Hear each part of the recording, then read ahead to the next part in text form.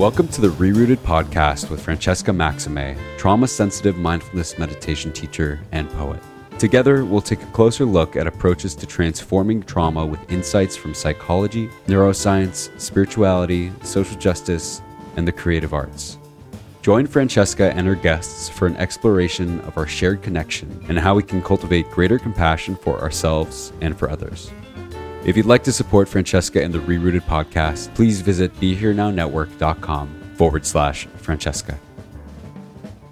Hey everyone, I'm Francesca Maximé, and welcome to the ReRooted Podcast here on Ram Dass's Be Here Now Network. It is actually November 11th, 2021, which means that on this Thursday, it is Veterans Day. And we are honoring the veterans who have served and all of those who also haven't survived and whose legacies and memories live on, and all the ways in which engaging in that kind of service also can have consequences at times that are traumatic. And so today we're going to be talking to Dr. Colin Ross. He is an internationally renowned clinician, researcher, author, and lecturer in the fields of dissociation and trauma-related disorders. He's the founder and president of the Colin Ross Institute for Psychological Trauma. He obtained his MD from the University of Alberta in 1981 and completed his training in psychiatry at the University of Manitoba in 1985. And he has been running a hospital-based trauma program in Dallas, Texas since 1991.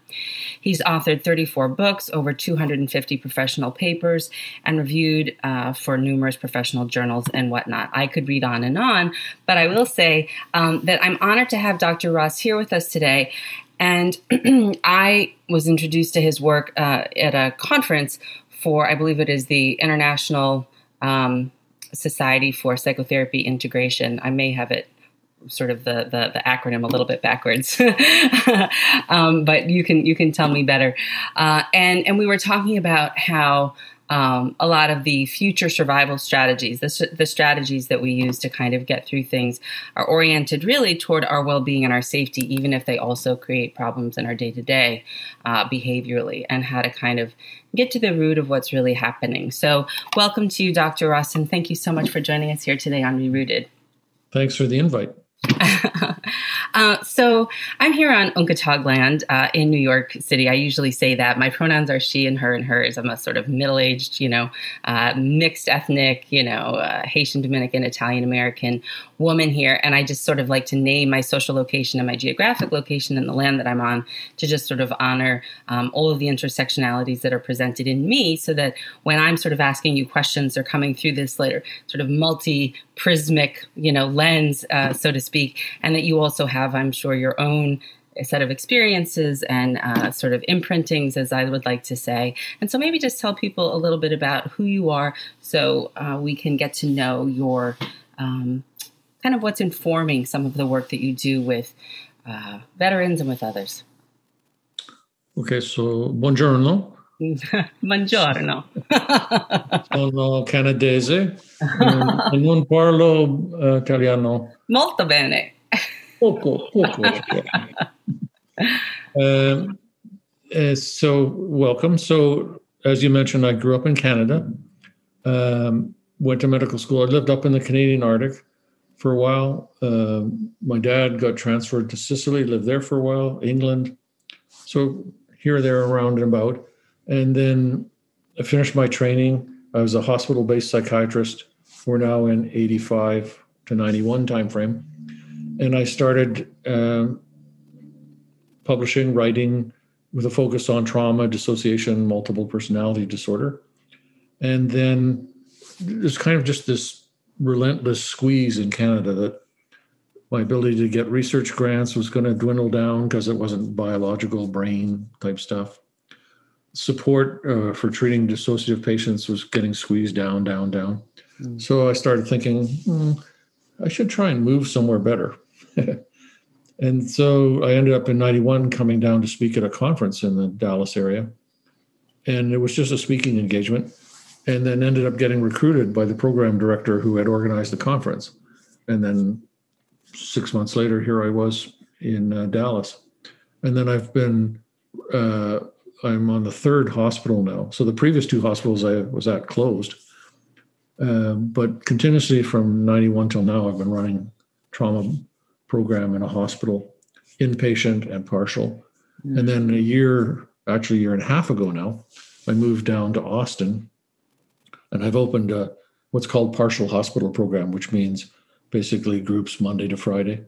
One here in the Austin area and one in Lubbock in West Texas. Mm-hmm. And so I'm still actively involved in providing services, treatment of traumatized people. Yeah. And then with all these books I've written, there's professional trauma-related books, and then there's poetry, aphorisms, short stories. Love it. So I'm a literary guy as well. And then there's Me too. Stuff on cancer. There's the alternative cancer model, which I think is really mainstream. And then one of my books is called Human Energy Fields. Mm. And so then the whole thing about energy fields and sort of spirituality, anthropology. But we're going to try and stick with PTSD today, right? Yeah, we can try. I don't know if it's going to work, but I mean, we can have multiple, I've had repeat guests before. I'm not averse to that. We can get into other things because I think about all those things too. And I just had Dr. Stephen Alexander on the podcast. He is the, you know who it is. He's a jazz musician, and he's also, a physicist, and he's the head of the Black Physicists Association, and, talking about the integration of sort of quantum physics and cosmology and neuroscience and all these things. So I'm game for all that, and spirituality and poetry and all that. But maybe we'll start, just to ground ourselves, with perhaps an opening around something that you just said, which is dissociation, working with people that have dissociative tendencies or disorders, whatever they're classified as. I tend to not use that word, but technically that is the label when they're inpatient in a medical facility. So for people who don't know, what, from your perspective as an MD, is dissociation, and how does it manifest in the kind of patients that you see, and why? Okay, so I've done lots and lots of research and written books on dissociation, so it's kind of a top of the mind topic. So there's several different definitions of the word dissociation. So one is the just general plain English meaning. It's the same thing as disconnection. So if you're dissociated from something, you're disconnected from it. Disconnected from your feelings, from your memories, from your ability to move your body. If it's not a neurological problem, it's psychological. And so it just really means being disconnected. It's a technical term in cognitive psychology. It's used experimentally in the back to at least the early 90s. And then it's a phenomenological term, meaning there's dissociative symptoms. So in that sense, what is dissociation? Dissociation is the symptoms in diagnostic criteria, questionnaires, checklists. Just like what is anxiety? Well, anxiety is the following items. What's depression? It's the symptoms in the Beck Depression Inventory. So nothing different there. So that's really a set of symptoms. And then there's kind of a psychoanalytical theory meaning of the word dissociation. So I mostly talk about the common sense, everyday disconnection, and then the symptoms. And dissociative symptoms include a whole variety of different things. So you can block out a memory, so you're dissociated from the memory, or you can have the memory of the event, but when you're talking about it, you're just kind of this robot telling the story because you're completely disconnected from all the feelings. Or you can have fear, panic, terror come rushing up out of nowhere, seemingly. You can't connect it to anything because you're disconnected from everything. But one part of the experience is erupting up. So you can be disconnected in all kinds of various combinations from various bits and pieces of an experience. When you have PTSD, which is a very well accepted diagnosis now, it used to be called railway spine back in the 19th century. Oh, wow. Because people were getting... Traumatic stress disorder used to initially be called railway spine. Yeah, because, of course, somebody's thinking it's got something to do with the spine, but it's basically guys getting PTSD from accidents and injuries building the railroad. And then it became shell shock and battle fatigue. And then it became post-traumatic stress disorder officially in 1980 in the third edition of the manual, Diagnostic and Statistical Manual. So it's been around for approximately 300,000 years, but it's been either not recognized or called different things. But post-traumatic stress disorder, if we just think about the flashbacks, which in the official diagnostic criteria of the APA's manual, they're called dissociative reactions, for example, flashbacks, or dissociative flashback episodes. So it's kind of half recognized in regular mainstream psychiatry that PTSD is fundamentally dissociative. But then a lot of psychiatrists would debate that and poo-poo that. But nevertheless, flashbacks are a very core symptom, clearly. And if they're dissociative flashback episodes, it's going to lead to somebody going, I think PTSD is dissociative. Because basically, there's two sets of core symptoms, which can be emotional, psychological, and physiological. So it's all fight, flight. So when you're really revved up in fight or flight mode, you either got a lot of anger, aggression, or you got a whole lot of fear, terror, panic, run, hide. And so that can get triggered by something. So if you're a combat veteran, now I use the Middle East mostly as an example, but used to use the Vietnam War all the time. And everybody knows from movies and films and so on, there's lots of helicopters in Vietnam. So you've got a Vietnam vet, which could as easily be, an Iraq, Afghanistan vet, who's in the backyard, he's flipping burgers, everything's okay, he's calm. A news helicopter goes overhead. All of a sudden, giant flashback, he's back in it, he sees it, he hears it, he feels it, he dives under the hedge, and everybody's got to reground him and reorient him. So what's this deal about overreacting to news helicopters? Right. It's pretty obvious, right? The trigger in the present is in itself not a threat at all. Right. But it triggers, so your reaction is way out of proportion, out of context, doesn't make sense, it's mentally ill. If you just look at the present context. But if you understand it's a normal reaction to the reality of the past, that's gotten triggered in the present. Right. And it's the same thing if you're, doesn't matter male or female or whatever, but use an example of somebody who's cisgender female, who's a victim of a rape or childhood sexual abuse, repeated molestation, and say it was Uncle John who was her main perpetrator, and he always wore a blue baseball cap. It's a normal day, and some man walks by with a blue baseball cap on. All of a sudden, there's this big panic reaction. And if it's a civilian woman, then she gets the finger pointed at her because she's hysterical or borderline or dramatic or attention-seeking. But when it's a guy who looks like he could play in the NFL, who was a special forces guy, and it's combat PTSD, we have a whole different attitude. Right. But it's basically the same thing. And you're implying then that attitude is more accepting, or that you're brave, or that of course you would have that, as opposed to, or it's somewhat more forgiving than perhaps for the woman in your example. Yeah, I wouldn't go to fully accepting, because there's still, what's the matter with you? You're a weakling. But it's not as condemning. It's not as thought, there's the woman. Okay. And so the reason I say that's a dissociative symptom is all that stuff is kind of under a lid. So dissociation can mean you've disconnected, stuffed it inside. But if it was just stuffed forever, you wouldn't have flashbacks, right? So there's either trigger or it's spontaneous. And then stuff erupts in. And it doesn't feel like, yeah, that's what happened. It's got this involuntary intrusion, eruption kind of quality, and you can't just turn it off instantly. You can use breathing and different grounding skills. So I always say that a flashback flashes back. If it doesn't have the quality of flashing back, it's just with you, it doesn't intrude. So in order to have the quality of a flashback, it has to be dissociated, disconnected, stuffed inside somewhere. You're at the grill doing the burgers, and then you have this diving under the hedge.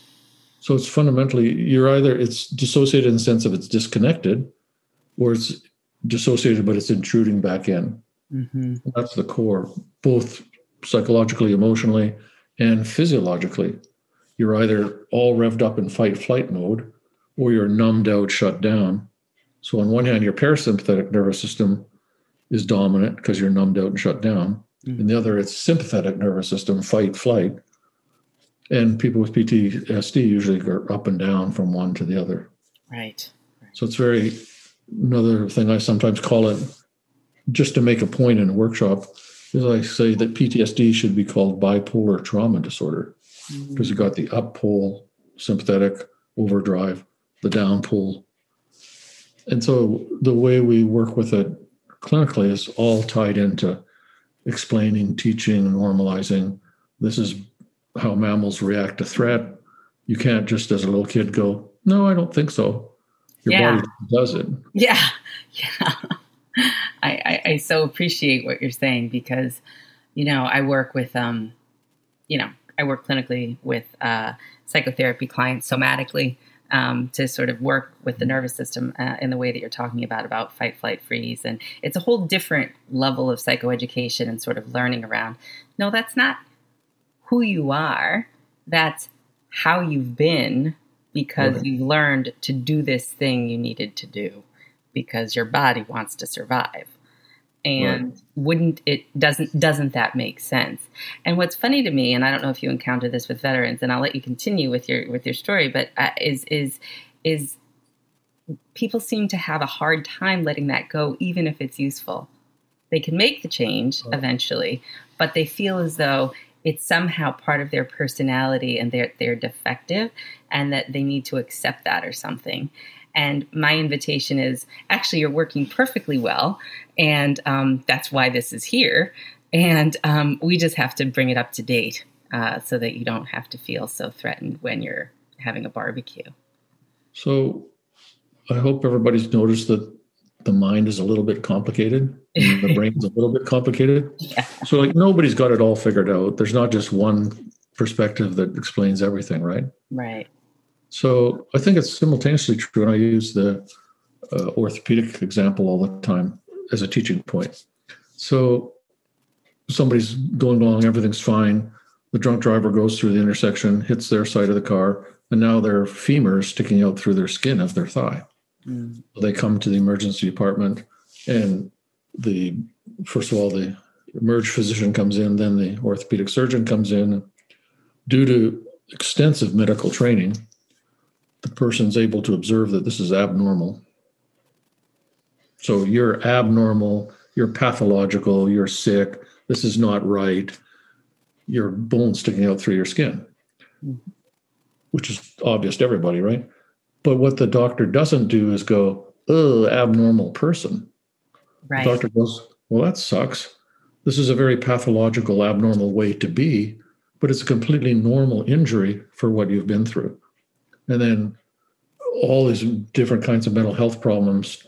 The people I work with have massive childhood trauma in all different forms. It's an understandable, unavoidable, normal injury for what you've been through. It's not you to the core. You're not fundamentally sick and damaged, just what you were saying. So that just by itself, that educational aspect of it, doesn't instantly cure anything, but it reassigns you to the category of normal person instead of mentally defective. Mm-hmm, mm-hmm. And I write about that. One of my books is on the genetics of schizophrenia. And I think that genetics, and it's full of all kinds of data and analysis of literature and stuff. It's, in psychiatry, the idea that schizophrenia is a genetic brain disease is way, way, way oversold. And largely disproven by the data in psychiatry.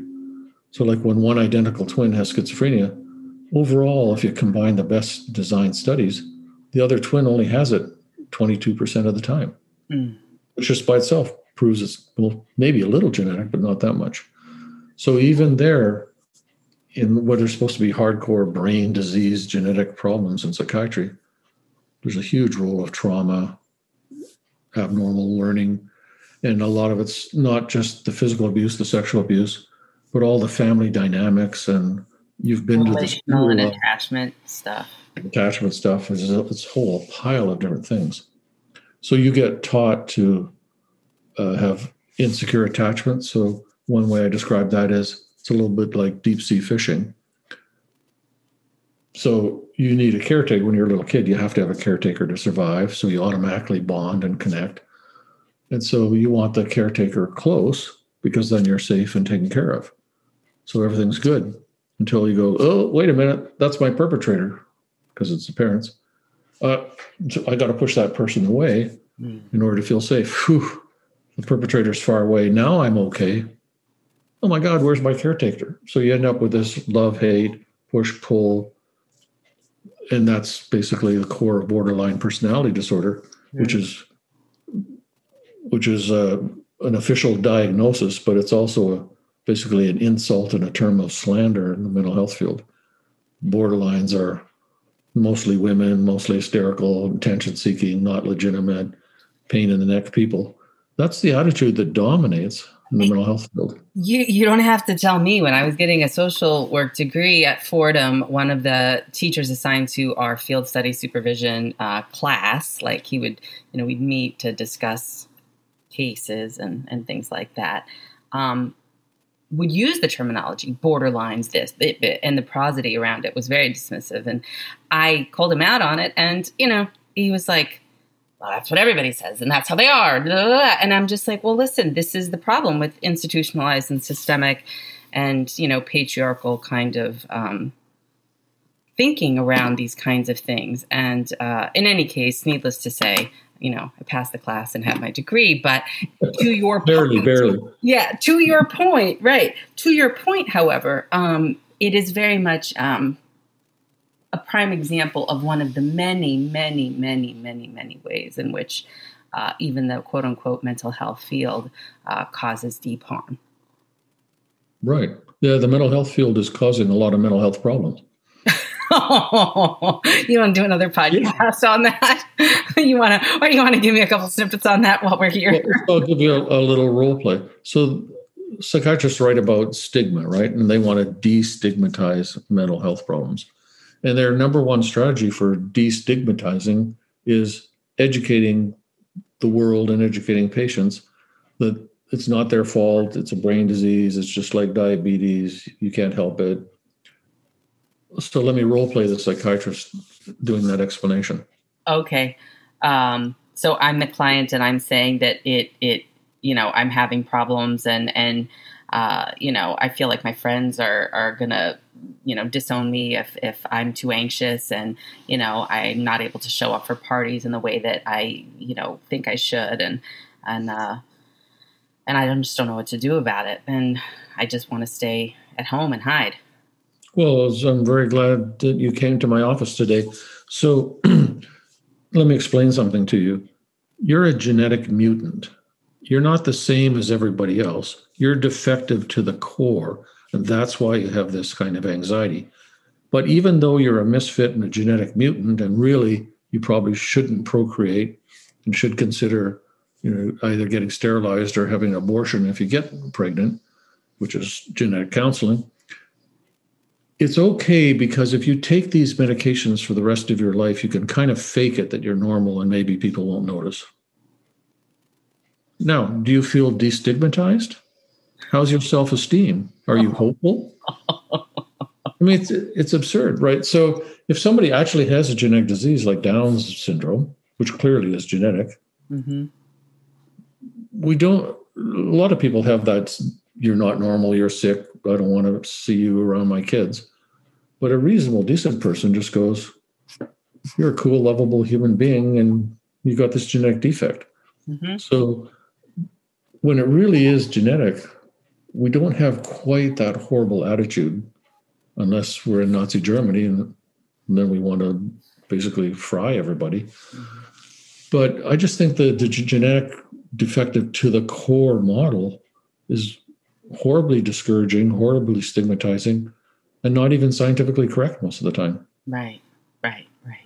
Yeah, I really appreciate what you're saying. And I guess that's, and then that gets into shame. And so we might as well just stay here because that is something that's big on my mind. And it kind of circles back to what you're talking about with the piece about the veterans, and then we can kind of stay with the veterans, and maybe you can give some examples of how you do work with folks in your day-to-day.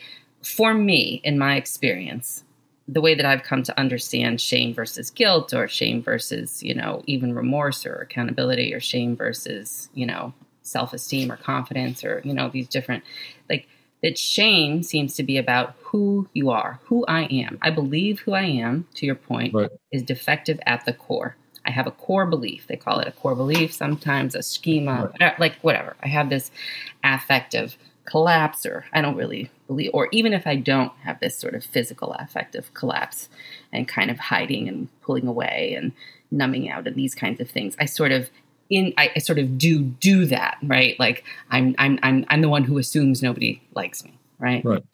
Because I'm defective to the core. I have this belief. Nobody overtly, well, maybe they did, but in my day to day, or maybe they do, but I can have this regardless of whether or not anyone ever explicitly said this to me. If I'm wearing a very well-designed mask, I'm good. Yeah, right. So see the real truth. Right. I know we're in the pandemic, so it's easier to hide perhaps because it's internal, but it's this experience of I am not worthy. I don't matter. There's something defective of me. I don't get to be on the planet, but I'm here and I have to suffer through it, whatever it is.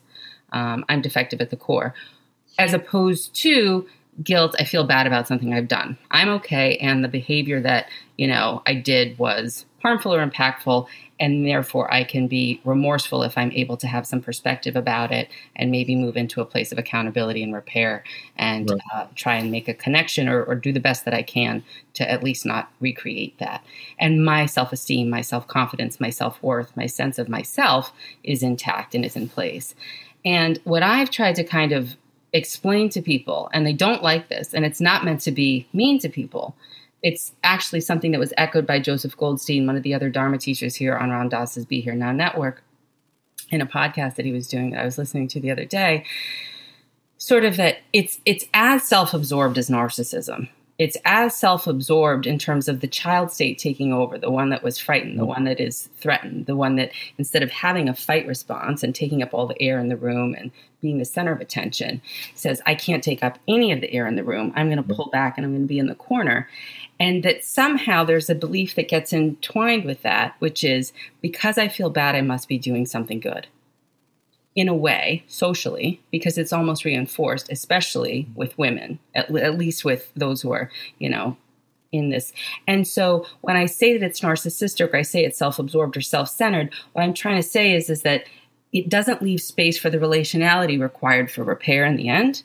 And so we kind of go into the sinkhole of quicksand around, I'm not worthy. And so it's a very painful, and I've been there, trust me. I mean, very much so. And it's still, kind of flits in here and there about anything. And I'm like, oh yeah, hi, whatever. Like this is my mindfulness practice comes into play, but it's not like I don't have self-worth. It's that, oh yeah, that old tape is still kind of humming here or there, but it's not center stage. So can you talk a little bit about, maybe that piece? And then maybe go back and what you even think of what I'm sharing right now. Well, that's exactly the way I explain it. If it comes up, shame is about who you are. Guilt is about what you've done. And people write like whole books about shame and it's all complicated and stuff, but I like to boil it down to, at least I can understand it. So I've got a piece of jargon that I invented called the locus of control shift. Right. It's part of my trauma model therapy, I called it. So the locus of control shift is the self-blame, which can lead to both guilt and shame, self-hatred, self-punishment. And it's front and center and driving life in the people that I meet. And so I thought to myself, well, why are people blaming themselves for being abused as kids? That's ridiculous. Like, what's wrong with these people? And then, okay, we could say they're a bunch of borderlines. Okay, so I rejected all that attitude that I was taught by modeling as a psychiatry resident. And then I said, well, maybe they're just like really dumb and they don't get it. No, all kinds of IQs, full spectrum, has nothing to do with IQ. Maybe it's gender. No, males and females. So it's a puzzle. Why are people holding on to this? I'm bad. I'm no good. I caused my dad to abuse me, when it's obviously not true. Mm-hmm. So then I thought about it a bit and realized, well, wait, that's just normal child thinking, which is I called the mind of the magical child. I'm at the center of the world. Whole world revolves around me, and I've got this power to make things happen. That's just the way kids' minds operate. All kids, not just all kids. Right. Doesn't matter gender, culture, IQ, doesn't matter. And so the locus of control is where the control point is. So you automatically shift it from inside the abuser or family members to inside yourself, just because that's how your brain processes it. And then you conclude, I'm bad, I'm unworthy, I'm causing it, I deserve it. And then you're ashamed of being this horrible person. And then you're guilty of seducing your dad or your uncle because it's all your fault. And you should have done this and you should have done that. You should have told somebody. You should have said no. And of course, you're just a trapped, overwhelmed, scared kid who's being threatened. And if you're old enough, you lived in an era where nobody believed that there was child sexual abuse going on anyway. So we normalize that, explain that. And then obviously the idea is to reverse the locus control shift and realize, I wasn't any different from any other kid on the planet. And I'll talk about, do you think that there's some kids who deserve to be sexually abused? And usually it's no, but well, maybe a few. Oh, okay. So then we'd have to take it on a case-by-case basis. This kid deserved to be sexually abused and this one didn't. This kid was evil as a newborn in the nursery and deserved to be abused. So go through it a little bit. No.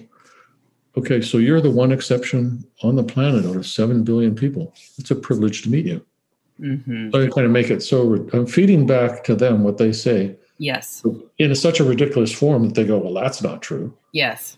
And then it's okay. So you deserve to be loved and taken care of like any other kid. The reason it didn't happen was not you. Your parents had a bunch of problems.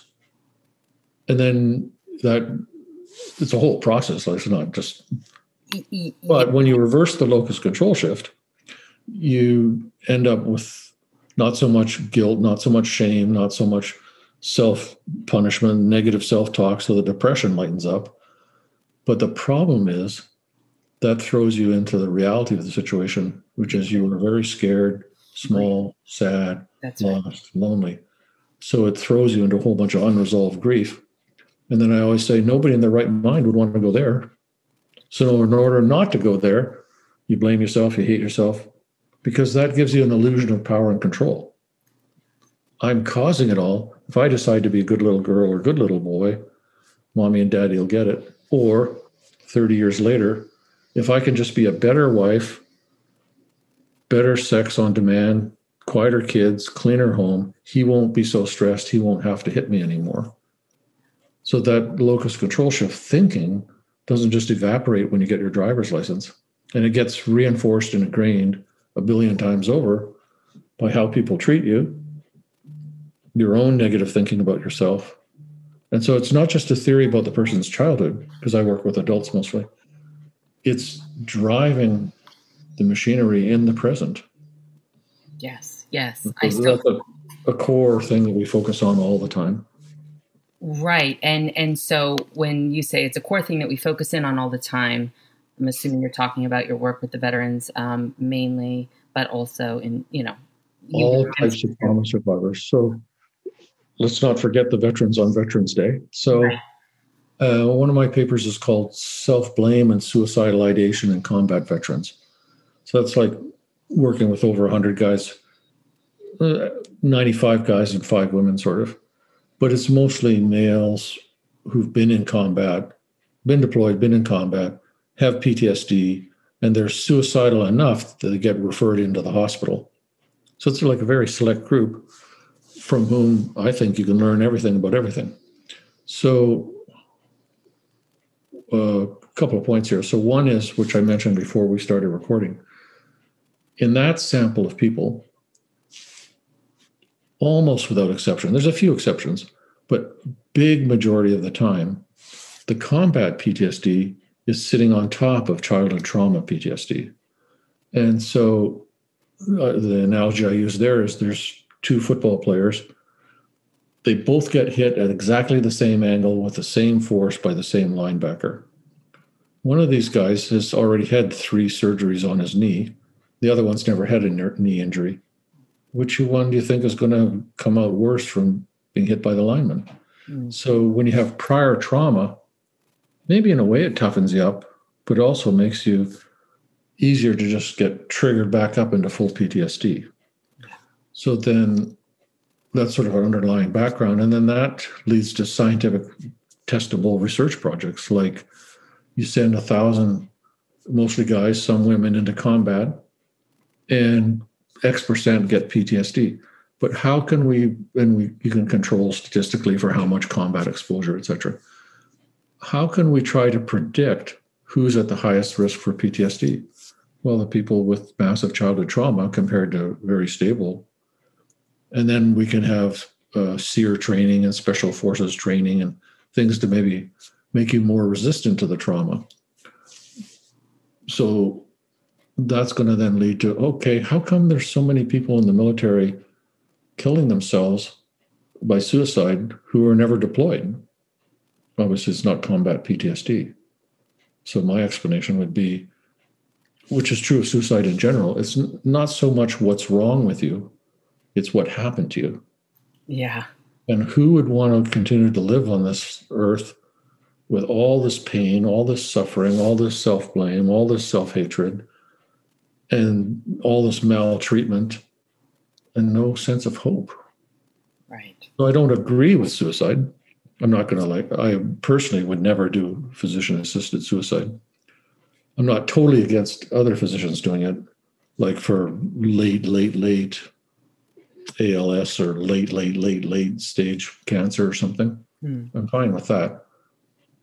Just as a side comment, I'm not fine with psychiatry getting in on physician-assisted suicide because they're just going to mess it up so badly. You're suicidal, so we might as well kill you. It's exactly the opposite of what we're supposed to be trying to do. Right. But anyway, so in combat, guys, time after time after time after time, there's variations. I'll give a few examples, but there's variations. But it's really the same underlying themes all the time. Why are you suicidal?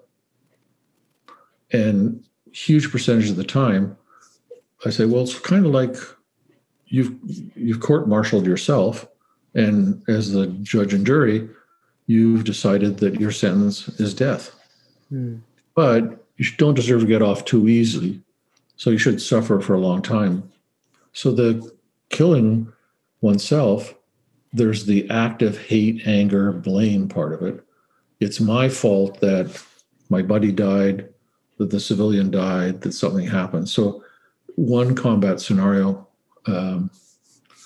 there's a guy who's usually in the lead vehicle when they go out from whatever area it was in Iraq or Afghanistan. And of course, there's IEDs all over the place. But he's almost always assigned to be in the lead vehicle. But that day, he was like 6 vehicles back. It was a day just like any other. There was no reason to predict anything was going to happen.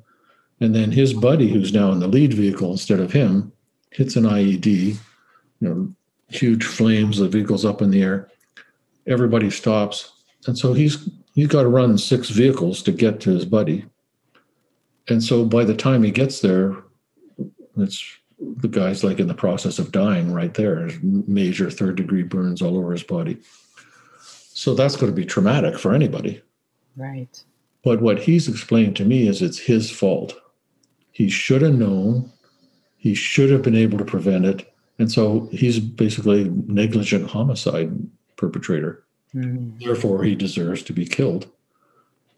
Okay, so then I break it down into, let's go through this step by step by step by step.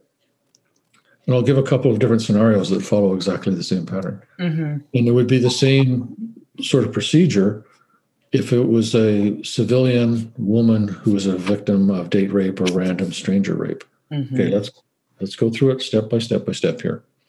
So, okay. Well, if you had known that the lead vehicle was going to hit an IED, if you knew that 5 minutes in advance, what would you have done? Well, I would have gone and stopped the thing and Okay, so the fact that you didn't do that proves that you were negligent, or does it prove that you didn't know? How could you have known? So really the problem underneath is not that it is the guy's fault that his buddy died. The real problem is he was powerless and helpless to prevent it. Right. So it's that underlying powerlessness and helplessness.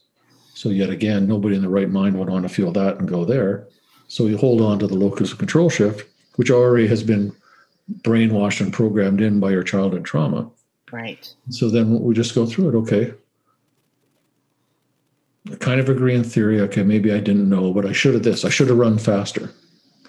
So, okay, so how long was we can go into the fine-grained detail if necessary. How long was your buddy up in the air before he came back to the ground? Okay, so then I get to say I went to medical school. I'm not a ER physician, but I also am just a human being with common sense. This guy had like third-degree burns over 90% of his body. There was nobody on the planet who could prevent him from dying at that point. No plastic surgery, nothing. It was just too late. So you're supposed to run a 100-yard dash in 1 second. Even if you got there in 1 second, the explosion's already happened.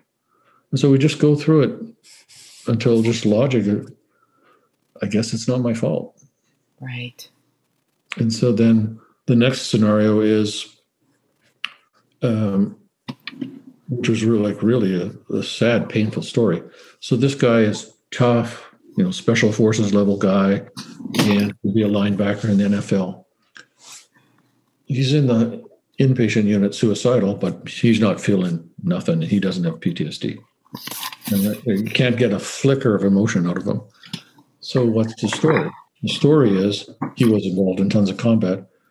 This is Afghanistan, but he's assigned to be sort of the chauffeur, organizer, schedule keeper for the commanding officer.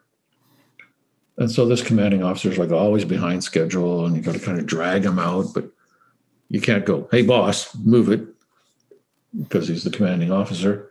So you just got to get him to the meeting that he's 10 minutes late for, as often as possible. That's just the way it is. But on that particular day, delay. Okay, now we're driving from point A to point B. And as we're driving along, there's just been a firefight. And there's a kid, 10, 12-year-old kid, lying on the ground dead. But this is a kid that the guy knew, had befriended, and was like giving gifts to, and had a relationship with. So immediately what happens is locus control shift. It's my fault. I'm directly responsible for this death, which I could have prevented. And then we go back through it again. Okay, so you should have, if you had known the kid was going to be killed and the commanding officer is dawdling, what would you have done? No, I just would have left. And I would have taken care of business and the kid would be alive. Okay, why didn't you do that? Well, I didn't know. Right. So we're back to the problem is you didn't know, you were powerless and helpless, you couldn't prevent it. And why wouldn't you just mouth off at the commanding officer and tell her to move his butt? Can't do that. So there's not really any emotion, but he's kind of sinking in cognitively a bit, but the emotion is still completely locked down.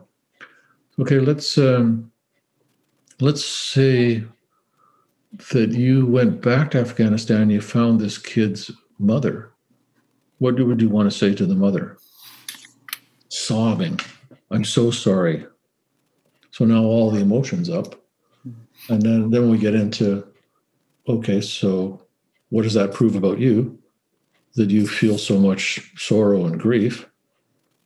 It proves you're a good human being. And if you had known, you would have done something because that's who you are. And then we got in that particular conversation a little bit into what reparations could you make? I don't think it was your fault, but okay. So then we start talking about maybe I could be a big brother for kids whose dads have died in combat. So actually just behavioral things you could do to kind of right the spiritual balance while working on it's not your fault. Another guy, now we're going to get into the future aspect of this. Yeah. So meaning, okay, the future-oriented survival strategy that, okay. Right. Mm-hmm. Which makes sense to me, but I'll tell you, I had a lot of trouble getting that paper published. Right. Where's your data? And that's not true. Right. So the whole PTSD industry is focused on PTSD equals post-traumatic stress disorder, because it's a problem in the present that's post the traumatic event that happened in the past. Right. And then in the military, nobody debates this. Nobody says, oh, this guy's got PTSD because he's going to be in a car accident next year, right? So like, what am I hung up about here? It's just all obvious, right? Right. But my argument is we should rename PTSD because PTSD doesn't really capture the nature of PTSD, whereas PTSD captures it better. Everybody's like, what's this guy talking about? So I think we could, instead of calling it post-traumatic stress disorder, we could call it pre-traumatic stress disorder. Mm. It's really a future-oriented survival strategy. So what's the idea behind that?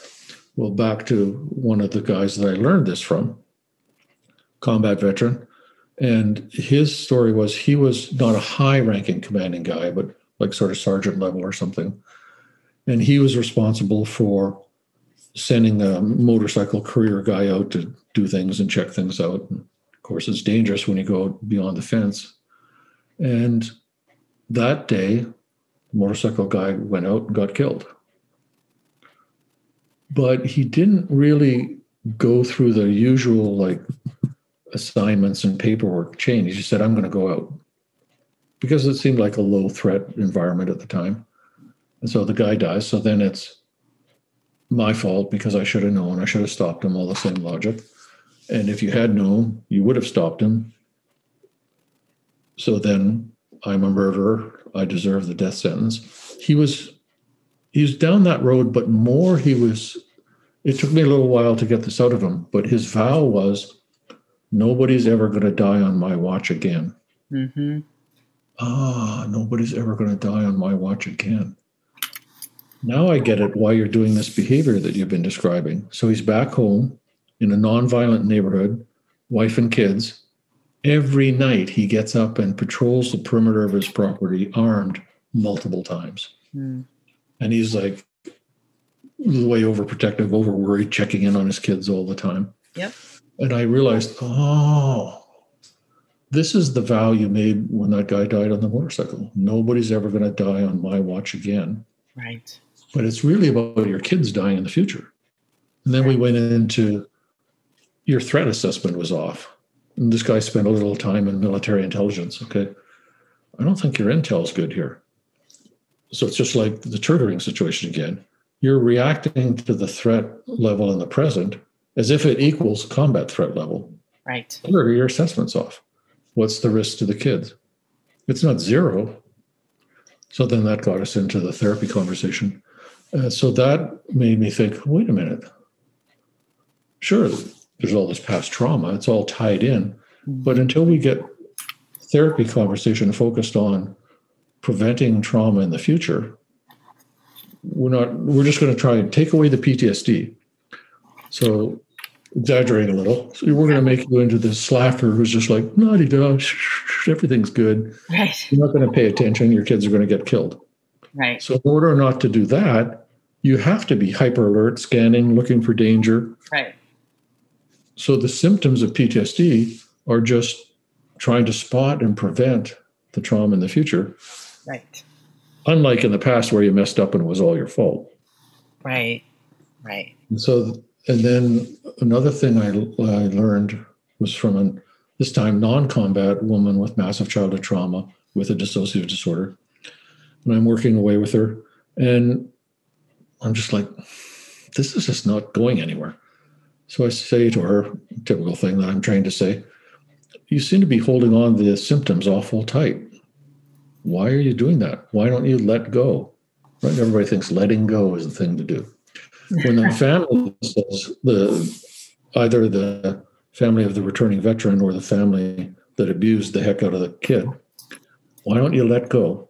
So what they really mean is stop talking about it, pretend it was no big deal, don't bother us. Right. So I say to the woman, why don't you let go? So she explains it to me. if my parents have been telling me, my family's been telling me to let go, this is what they really mean. And I go, oh, so you'd be dishonoring yourself, pretending it was no big deal. So your symptoms are the memorial to your trauma. 100%. And so, well, no wonder you're holding on to that. Why would we want to have no memorial? And then I might go off on a tangent. I've been to Oklahoma City Memorial. I've been to the Vietnam, Korea. I'll tell you, because since I'm in Texas, it's not that far to get up to Oklahoma City. So the Oklahoma City Bombing Memorial. Yes. Oh man, that's an intense place. Because it's very beautifully sort of Zen garden style, very spare lines and stuff. And there's a chair, there's sort of sloping grass, and there's a metal chair for every victim. So you're going, wow, that's a lot of victims. And then you look, wait a minute, that's a really small chair. And I said, oh my God, all those kids who died, like overwhelming. Right. But there is a memorial to that trauma. And you're even getting emotional now, even thinking about it. I know, it's really overwhelming. So side story, we were over at a conference in Poland, and we did a tour of Auschwitz, which was set up. There's a bus and a guy speaks English, and it was actually a van, and it was about an hour plus ride out to Auschwitz.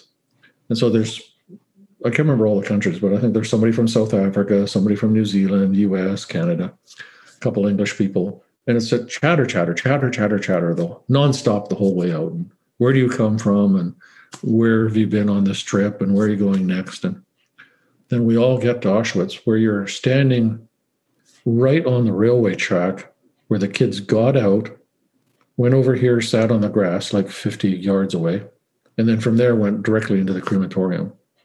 I mean, you're right there where it all happened. Yeah. On the way back, not one person said one word. It's just so, whoa. So, but then this is all leading to, first of all, trying not to cry in the middle of the therapy session. No. I mean, honestly, I think it's so beautiful because, I mean, I've done it and I'm getting teary too because this is what's missing. Right. Slowing down, the empathy, the compassion, holding space, honoring, grieving, having collective ceremony, recognizing one another's common humanity, that life is precious, that different things are not within our control, that there's something about what's happening now that I think changes the field when we allow it to happen. And I don't mean change the psychological field, although it might, but the energetic field, even though we're on a recording, even though whatever, because we're honoring and we're holding space. And you having held space reminds me of, I was there also. Yeah, it's absolutely overwhelming. It is. But I'm so glad that I went there. Of course. So a little segue, but back on topic sort of. Then I'll sometimes turn it into a dumb story. So in therapy now, okay, so there's this memorial, and I was at my travel agent the other day, and I said to my travel agent, well, I've been to various memorials. Really what I want to do is take a trip to the Child Sexual Abuse Memorial. Could you set that up for me? And the travel agent go, there isn't one. Right. So, and then the ugly history of psychiatry, for most of the 20th century, well, pretty well all the 20th century, but certainly from 1905 to 15, that era, up until well into the 90s minimum. Right. Psychiatry was the leading social institution for the denial of childhood sexual abuse by doctrine, which is it's all edible fantasies and false memories, and it's extremely rare, which I was taught. Wow. So not only was there no memorial, there was it was like Holocaust denial, basically. Right. No, absolutely. Literally.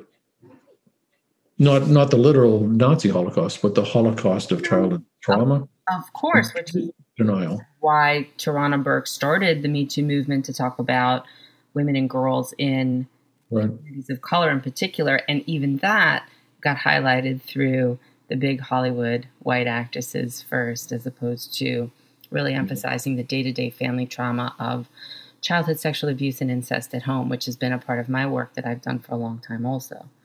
I totally agree, but a little side comment. So I diagnosed my first case of multiple personality disorder as a medical student in 1979. And so the idea is it's incredibly rare, it may be totally bogus. A lot of psychiatrists still say that, although we've got massive piles of research showing that's not the case. So there's this huge resistance. And I think it maybe shifted. My daughter is a psychiatrist in Toronto. She says it seems to have shifted more in Canadian psychiatry than American psychiatry.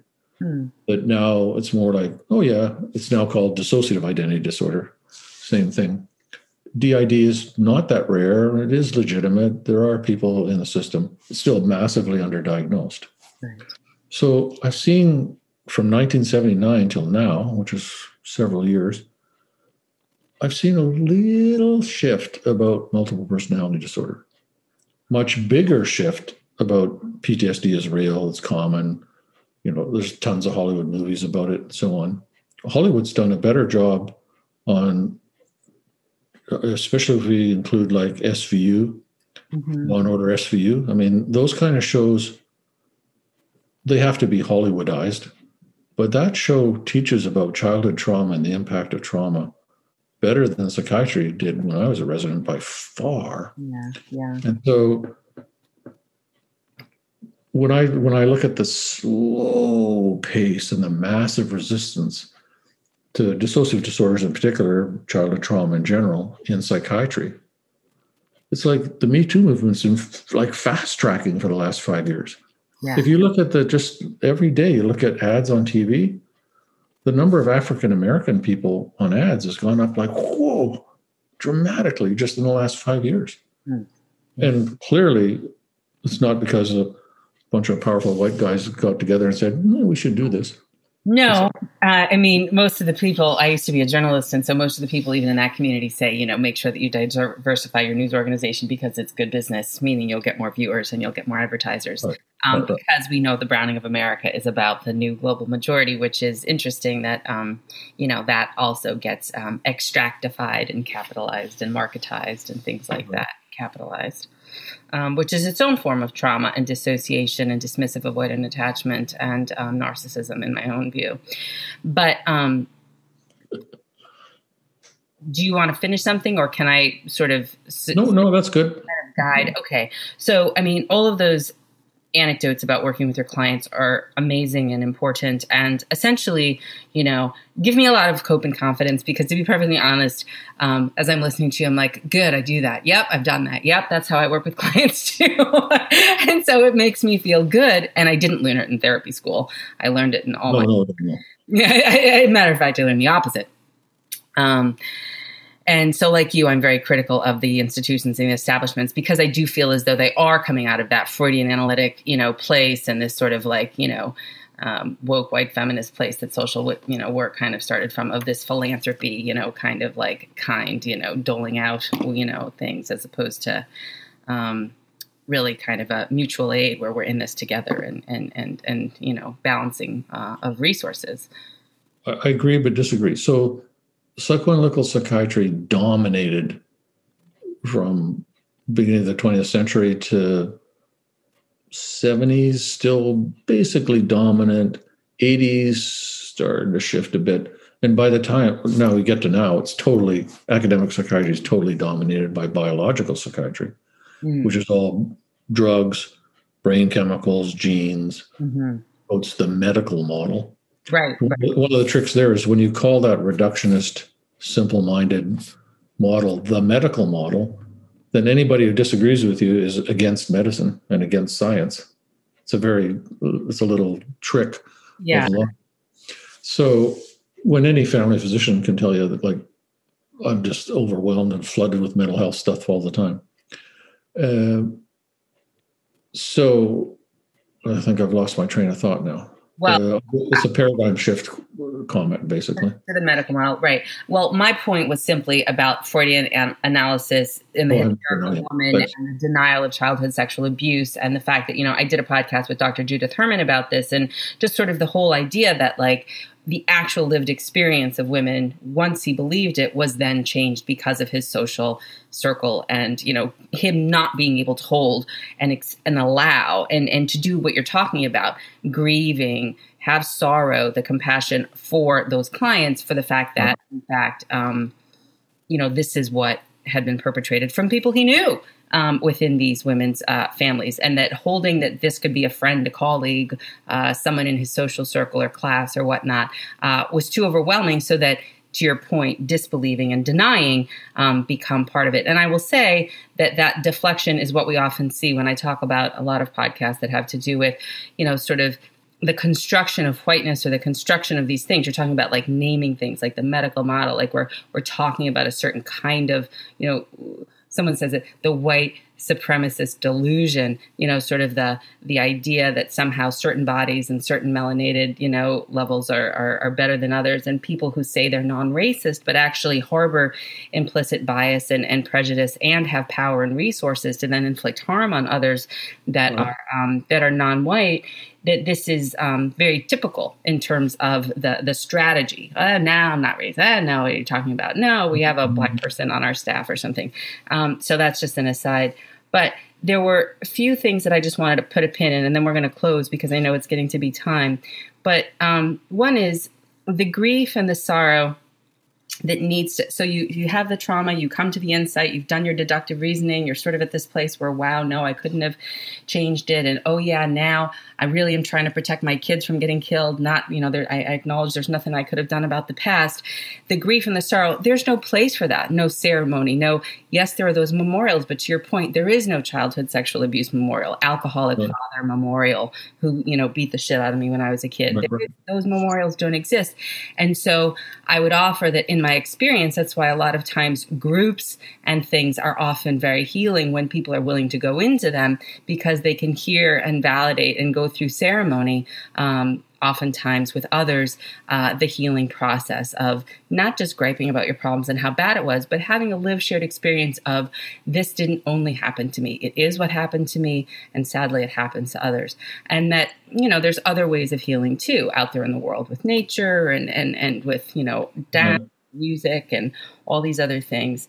And about suicide, I just wanted to say that one of the things that I've thought about is, I don't necessarily want to die, but I want the pain to stop. And I have no way of holding it. I have no way of processing it. I have no way of being able to know how to tolerate my overwhelm, my sorrow, my grief, and my helplessness. I have no one ever taught me how to do that. And the way that I've internalized it with my locus of control shift, as you mentioned, is it's at its limit. It's at its peak. I can't, there's no more. The container is popping. Right. And so for me, I often try to invite people to consider, of course you want that to stop. And I don't know if it necessarily means that you have to be stopped or you have to stop.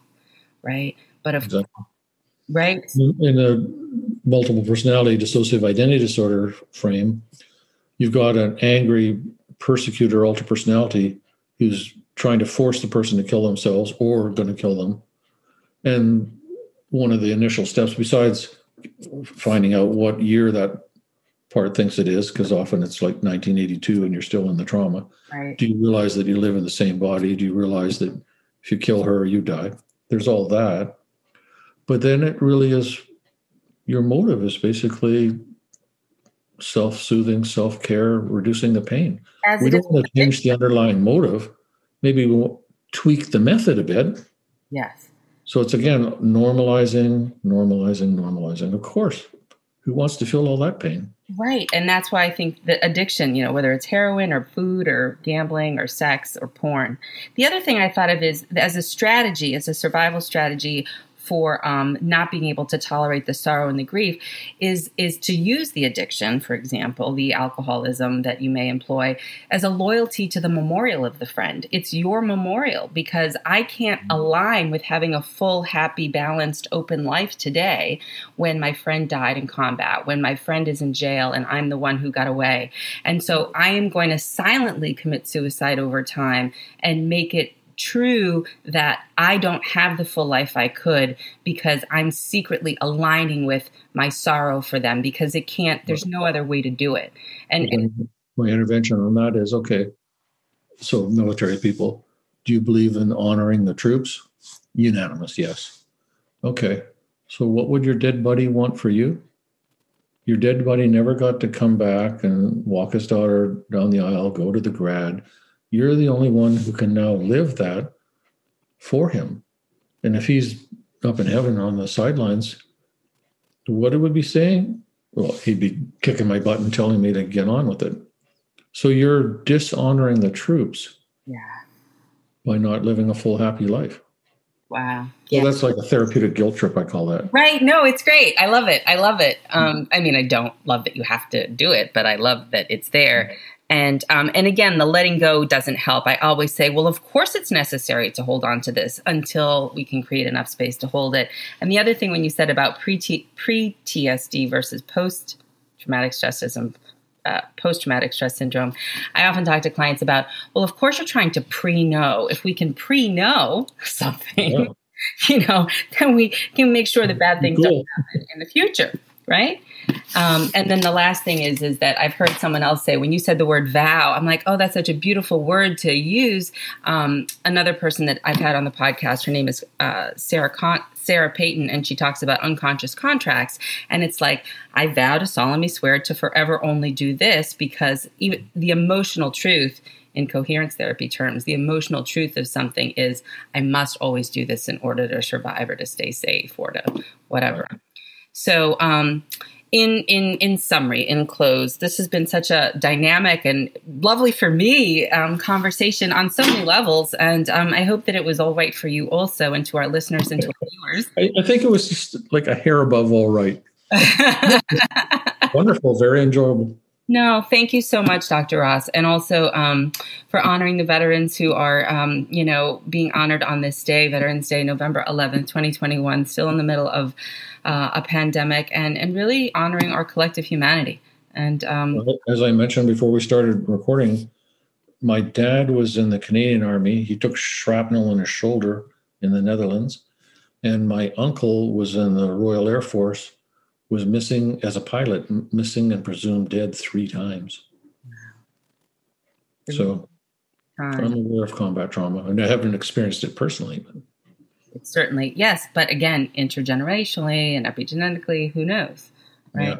Yeah. We do carry legacies, and sometimes we're able to be in a place where we can try to offer something back. So Dr. Colin Ross, the Ross Institute, the website is ROSSINST, right? Ross? Yeah, short for institute. Right, but it's ROSSINST, like Tom.com. Right. Dr. Colin Ross, and you're in Texas. Thank you so much for joining us here on ReRooted. Yes, and anyone else who wants to find out more about me is MaximeClarity.com, MAXIME, Clarity, CLARITY. Thank you so much, and have a great... Your mission is to maximize the clarity, right? Well, that is kind of it, right? In hopes that once we have clear thinking, it's really more along the lines of, the Buddha talks about not being able to see clearly, and that is part of the root of suffering. And that's what we really had the conversation about. If you can see clearly, then we can begin to do the work of healing.